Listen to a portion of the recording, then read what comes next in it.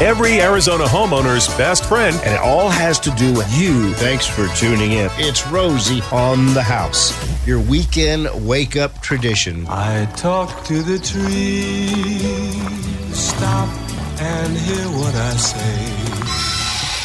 Come on around back, Arizona. It is the second Saturday of the month here in this beautiful March day, 14th, and we've got ISA certified arborist John Eisenhower in studio talking trees, and I bet you there ain't a tree complaining out there this week. Man, what a nice watering. Yeah, it's amazing. It makes me feel good. It must make them feel. You can water by the numbers. You can do it textbook perfect, but there's nothing that overcomes the natural rain cycle. Yeah, they're loving it. This is just what we need, and it's nice to have this week after week after week of this seasonal rain, because it's just going to be make for a really good, healthy year. Those trees that start storing those water reserves and start putting on new leaf material as a result of the rains are just going to be better equipped to be able to handle the hot weather that's coming around the corner. They're not going to be as liable to all the pest and disease issues that stressed trees struggle with as we head into these really difficult months. The water that comes from heaven is so much better, really, in many ways than the water that we put down through our irrigation system. So there's rain gauges. I'm on rainlog.org right now. There's rain gauges in McCormick Ranch showing over 4 inches year to date. Rio Verde over 7 inches year to date. Woo! Nice. And early on in the year, that's a good sign. I mean, because we have our annual rainfall is about 8 inches here in the Phoenix area. So when we've already got 4 inches in March, that's a good sign. That's excellent. I love that. I do too. I love it. The trees love it. The weeds love it. The roofers love it. Gutter installers love it. Yeah, no, it's so good to have that seasonal rain. It is producing some serious weeds. If anybody's been out in your backyard and you're seeing those weeds, those of you who did your diligence in putting down your pre-emergent sprays are smiling today.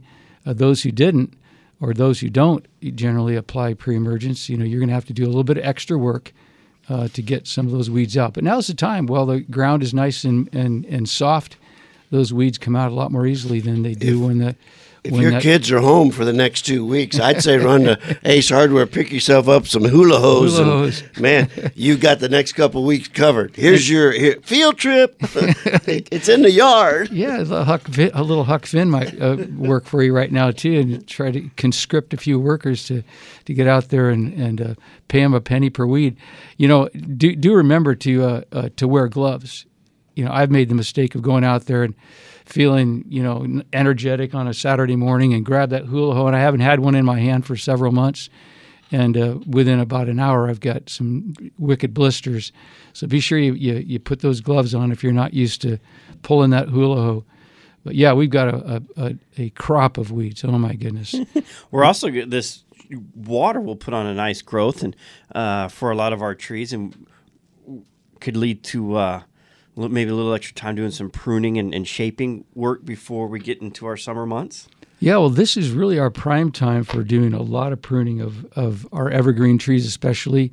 We're kind of coming to the end of our prime time for trimming deciduous trees, although it's still, early enough. We can prune deciduous trees really to the end of April. But that, after then, you want to start reducing the dosage of pruning on those smooth bark trees and your evergreens. Your deciduous trees. But evergreens, all of your eucalyptus, your mesquites, some of your desert trees, anything that holds its leaves all year long, this is your time to be pruning those. Most importantly, there's a window of time for pruning your citrus and your frost-sensitive trees, and that's starting about the 15th of February through till about the end of April. So if you want to do any pruning on those trees, a little more significant reduction on your citrus trees, now is the time to do that. You don't want to be doing any heavier pruning on citrus and more sun-sensitive plants in the middle of the summer, so you want to try to get that pruning done now. Also, if you want to do any renovation of your shrubs. Maybe some of you have been waiting to do a little bit of heavier pruning on your shrubs. Many of you prune your shrubs back after the frost damage has occurred. And there's some others of you who have some of those shrubs that are pruned in a geometric shape, and you would love to kind of get them back to their natural growth habit. This is the time to do that. Any kind of reduction pruning on those, and we do a lot of it this time of year, this is the time. You can cut those back to maybe a third or a half their height, and then thin out the remaining stems. You can also do some selective pruning in the tops of those globes, those geometric shapes, and try to blow some holes in that canopy to allow some sun to get inside.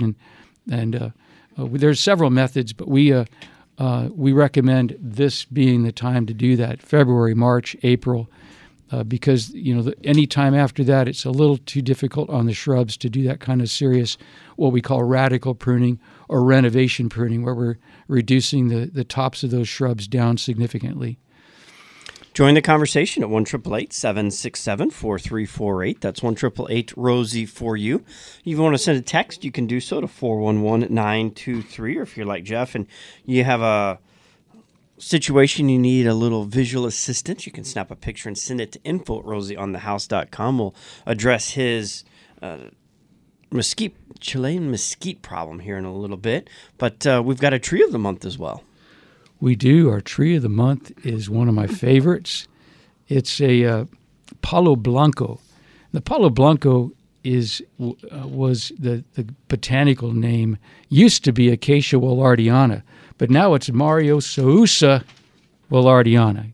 Check that out. I mean, I don't know what happens. There's certain characteristics of the plants which, under a little deeper scrutiny by the academics, determines that it shouldn't be under one genus, it should be under another genus. And this has been happening with a lot of frequency, but I have the privilege today of introducing a guest that I have in studio who actually recommended this tree to me because she said it was one of her favorites. And I have the privilege today of introducing Janet Weibel. She's a landscape architect, and I'd like her to tell me a little bit, why do you like the Palo Blanco? What's the characteristics that made it one of your favorites? Well, thank you, John. I like this tree because it fits in smaller spaces, and it's a very polite tree. It's got a soft canopy. It's very wispy, but it also provides the privacy in some of these spaces. Oftentimes, they're used along the sides of homes between properties, and they give you a little bit of privacy, some shade, and they stay smaller with very little maintenance. They are very low maintenance. I love them too because of they have a delicate but a beautiful little bloom too as they get a little bit older. Mm-hmm. But pretty low litter for the most part. Low litter. The roots are not intrusive. They won't bother your nearby walls or sidewalks, and they put a nice sheer curtain up there in the sky to shield second-story windows, and they just offer a nice soft canopy along your property or in corners. They do really or look really well in masses, like groupings of 3 or 5, because they're not a huge tree, but they provide a nice statement. They have a white papery bark that's really interesting. And then if you combine those with some understory plants, it makes a really nice composition in certain areas of your yards. Yeah, they have an exfoliating bark that kind of gives some character and texture to the landscape as well. You can either pull it off and expose that beautiful white bark underneath, or you can leave it on if you like that little architectural variety. Really an interesting, unique plant. They're a little bit kind of like that unruly teenager when they're younger. So you have to be kind of patient to let it achieve its landscape purpose. Right. But once they get established in the landscape, there's nothing quite like them. They're a distinct, unique plant, and they've got a few on display at the Desert Botanical Garden. If you want to go out there and kind of check them out, what a great time of year to be getting out there before it gets too hot and walk some of those paths and ask around at the Botanical Garden to take a look at their Palo Blancos. Beautiful trees.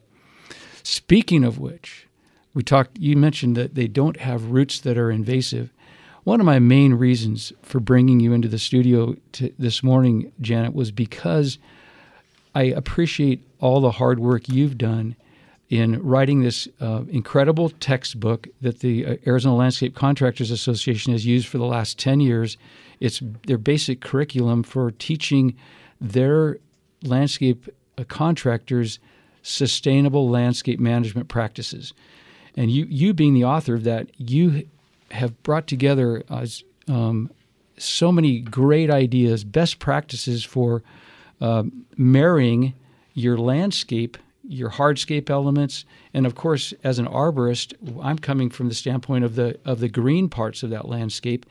But I've seen some of the work that you've done, and I just wanted you to talk a little bit about what are some of the challenges you face in designing landscapes and bringing plants into those landscapes, especially trees. What are some of the challenges you face? The biggest challenge we face is space. Is there adequate physical space to plant this tree?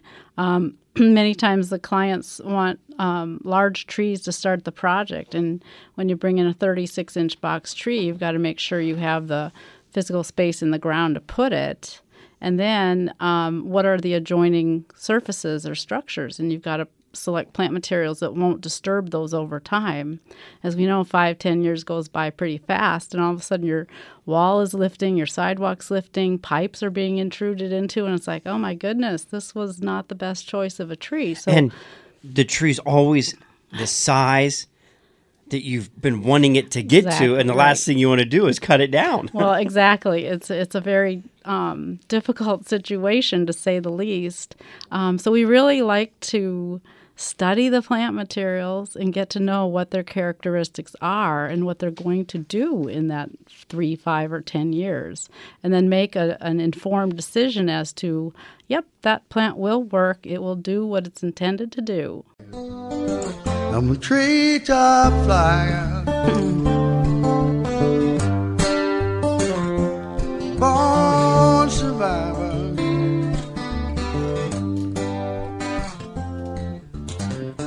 In the middle of talking trees, and we talked about evergreens and trimming deciduous and shrubs. We got a text listener that wants to know what about palm trees? When should I schedule that? Well, queen palms can be done pretty much year-round because they're producing seed pods pretty much through the growing season, spring through fall. But the fan palms produce a seed at a specific time of year every year. And date palms are putting out their dates starting in April. They should be pruned about May 15th. Fan palms are putting out their seed pods. They should be pruned June 15th. California fan palms should be pruned about July 15th. The reason we wait until those deadlines is because if you prune them earlier than those deadline dates, you'll likely have some late emerging seed pods. And you do have to put up with some of the flowers for a little bit longer period of time. Some people say, I can't stand the flowers dropping in the pool. And so they'll call out someone to do the trimming in April or May. But if they don't but what will happen is you'll have some seed pods that will emerge later after you've done the trimming, and then you'll have to live with those seed pods the rest of the year, or trim the trees twice. So there are some deadlines. We have those listed on our website. Feel free to call or look up our website at itreeservice.com. will get you to our tree calendar. itreeservice.com will get you to the tree calendar, and you can look those dates up. Very good. Well, back to a little discussion on our landscape practices. Janet and I were talking just a minute ago just about the applications of specific trees for specific purposes in the landscape. And it all starts with preparation, making those plans ahead of time. If you're planning to do a landscape installation or bringing a couple of trees into your landscape, be thinking in terms of the amount of space they're going to need for the roots, not just the overhead space. Look up, down, and all around, they say. Of course, look up. Make sure you're not under a power line. You don't want to be putting a 30-foot tall tree that's going to grow right up into the power lines. And look all around. Look to the sides. Make sure that it's going to be the mature height and spread of the tree. It won't be smacked into the house or into the wall. Sometimes if you put a tree against a wall, all it's going to do is grow away from the wall to get available sunlight. And the last thing is to look down. Make sure that there's no hardscape elements like Janet was just saying. You don't want the roots to be invading and lifting up your block walls. But once you made those plans, then you can go find the tree to fit that space. Right tree, right place. Anything else that challenges you're facing when you start a landscape design? So people come to you with a blank slate and say, hey, what can I do here? We like to know that the soil conditions are healthy and appropriate for the plant materials. The valley is got a variety of soil conditions. You go from rocky, hard, impossible, well-draining soils, but predominantly we have clay soils. And so we just have to make sure the site we're working on will be suitable for the plants and the roots and the kind of drainage and water retention that they require. You also mentioned that a lot of people are leaning toward pots. Pots are a great option for smaller plants. If you want to kind of give your landscape a little bit more of an enhancement, add some color.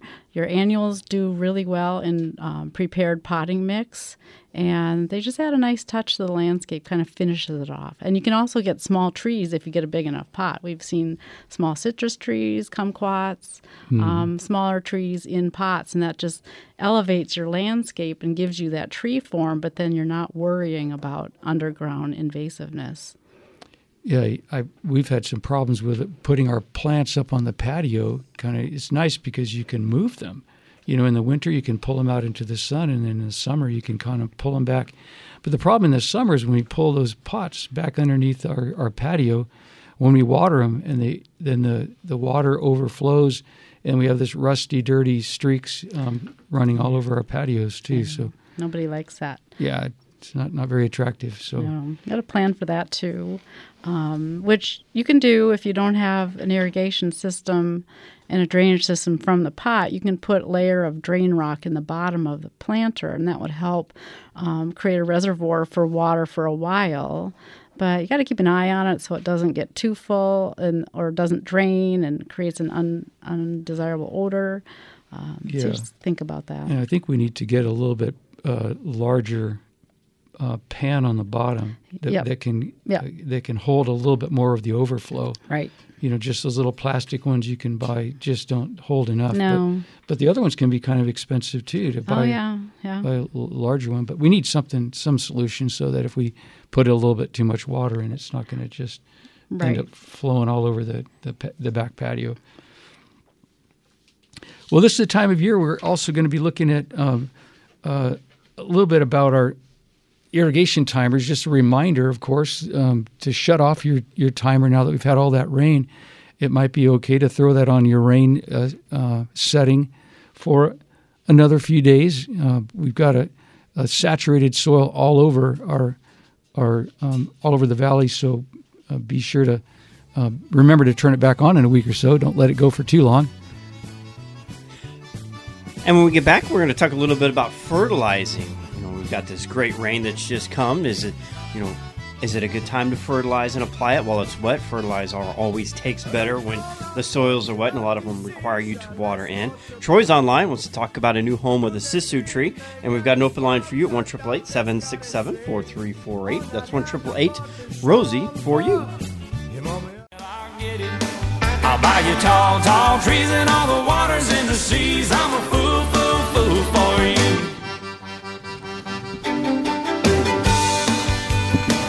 Well, in some places of Arizona, it sure feels like we've got all the water in the seas dumped on us this week. We got mud everywhere.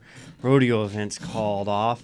Everybody's just sitting around with our stalls. We're mucking out water. But man, as irritating and as frustrating as that is, I just love looking over at the orchard. I mean, the immediate tone of green it turns with natural rainwater is very enjoyable. I love seeing all the hillsides so nice and green. It's just really nice to see that spring rain just give us a little taste of Ireland. Driving around that dreamy draw curve. Yeah, no, it's beautiful this time of year. Hopefully the fire problems won't be too severe this summer, because all these dry weeds are going to turn brown in about 2 or 3 months, and then we're going to have a lot of possible fire problems, So, and people say that they see new weeds growth and the undergrowth, and they see fire problems. I see food. Turn the cattle out. Turn the goats out. This is perfect. We don't have to buy feed. It's growing. yeah. Hey, speaking of, we talked a little bit about weed control earlier. Just a reminder, if you're doing any spot spraying of weeds or having your landscaper do some post-emergent spray with various contact herbicides, be careful that you don't spray the trunks of your trees and plants that you don't want to be in contact with that contact herbicide.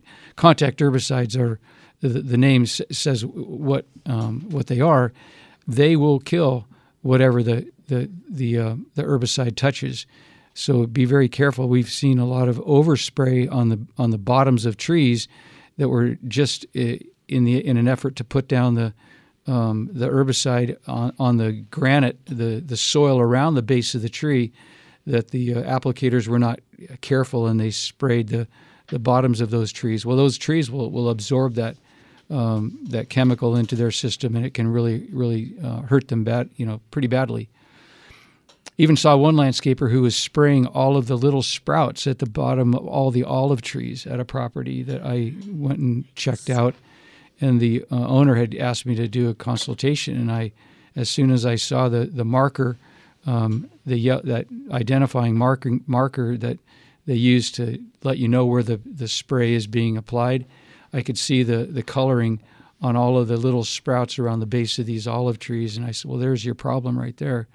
And the trees had started declining. Well, they'd been doing this regularly for week after week, month after month, spot spraying and trying to kill all those little sprouts coming up around the base of the olive tree, not realizing that it was translocating up into the top of the tree and causing a lot of serious dieback. So be careful of that.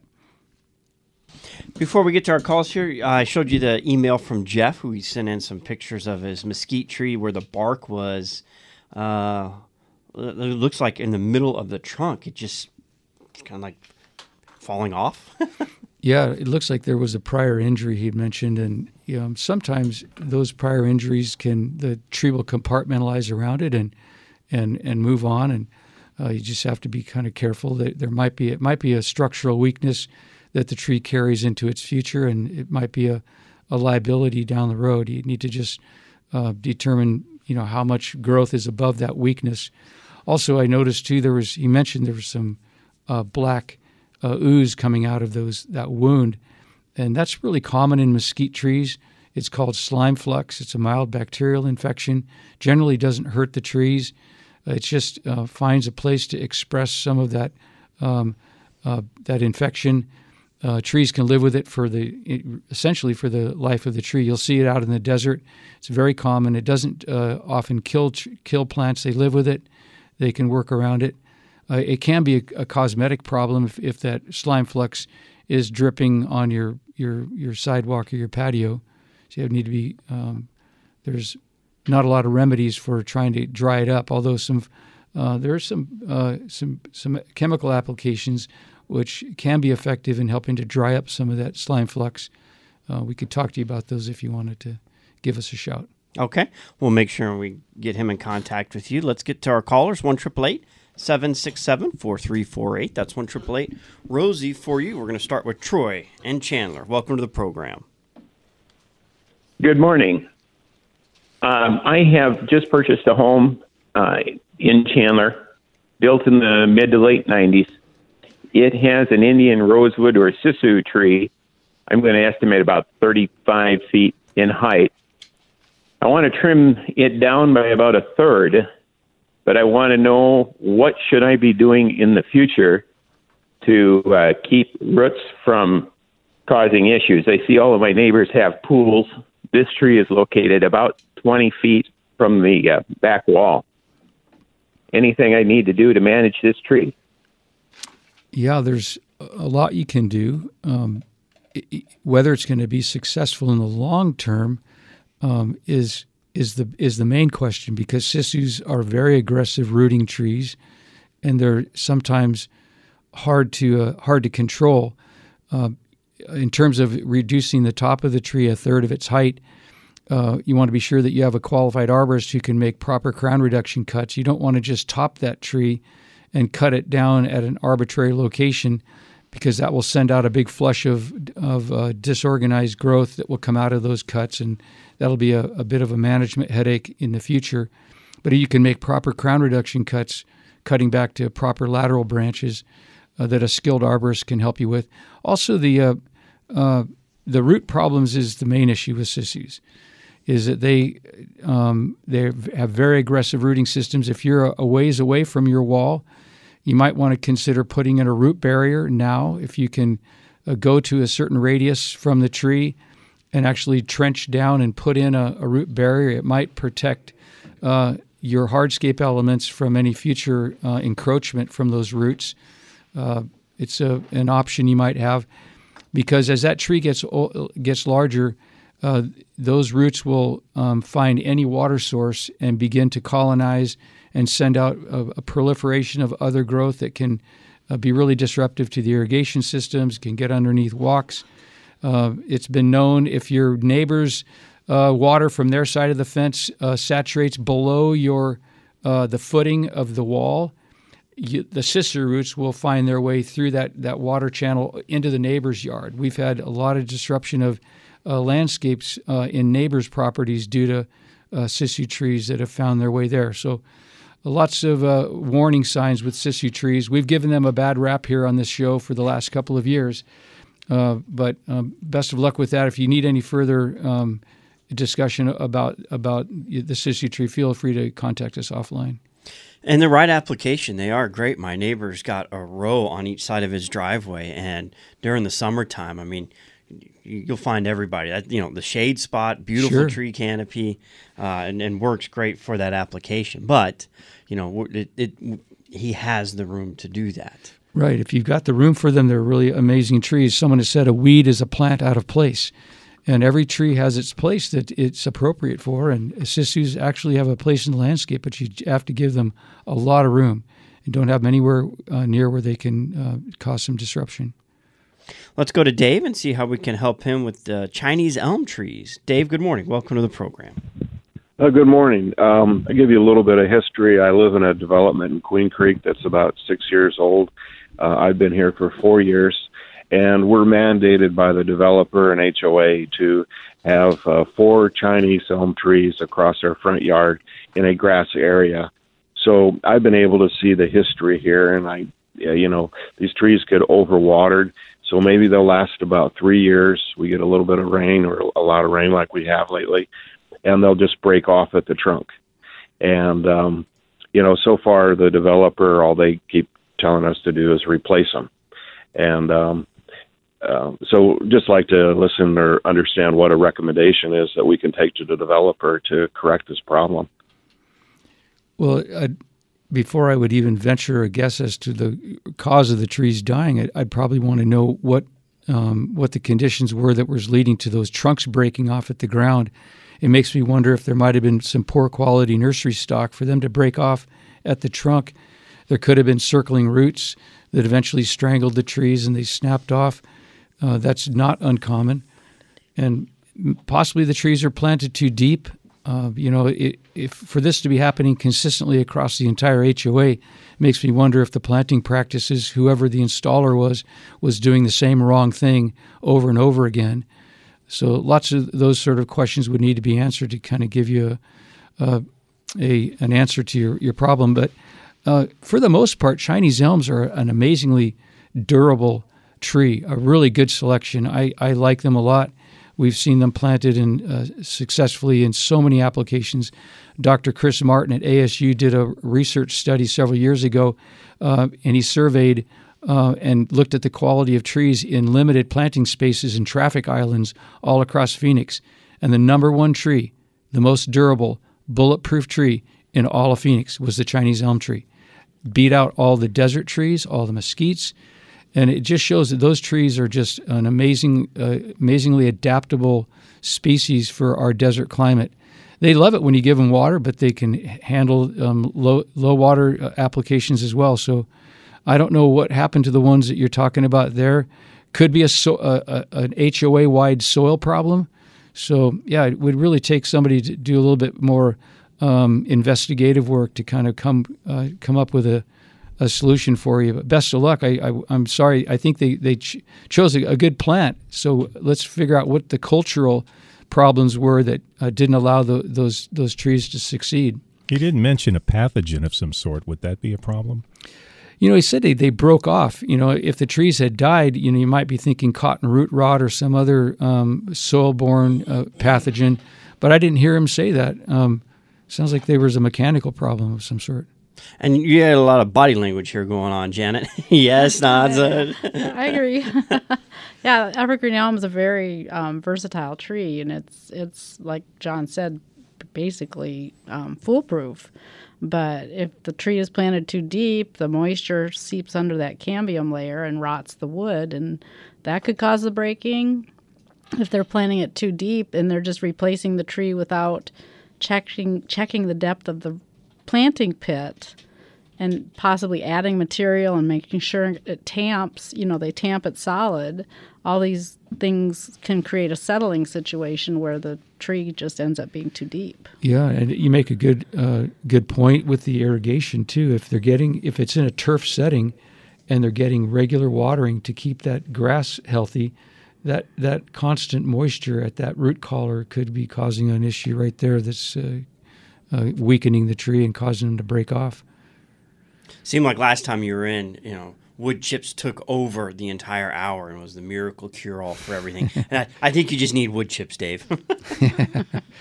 Well, it would be nice if we had a little bit of space around our trees, a couple of feet to keep the grass away from the base of the trees, keep the turf away. That has been a successful strategy for keeping those root collar issues from damaging our trees that have to be set in a turf setting. Talking trees, final segment right after this. Always keep me grounded. Roots remind me where I'm from. Even when I'm 1,000 miles away from my roots, I'm home. As go the roots, so go the shoots. Yes, sir. You know what?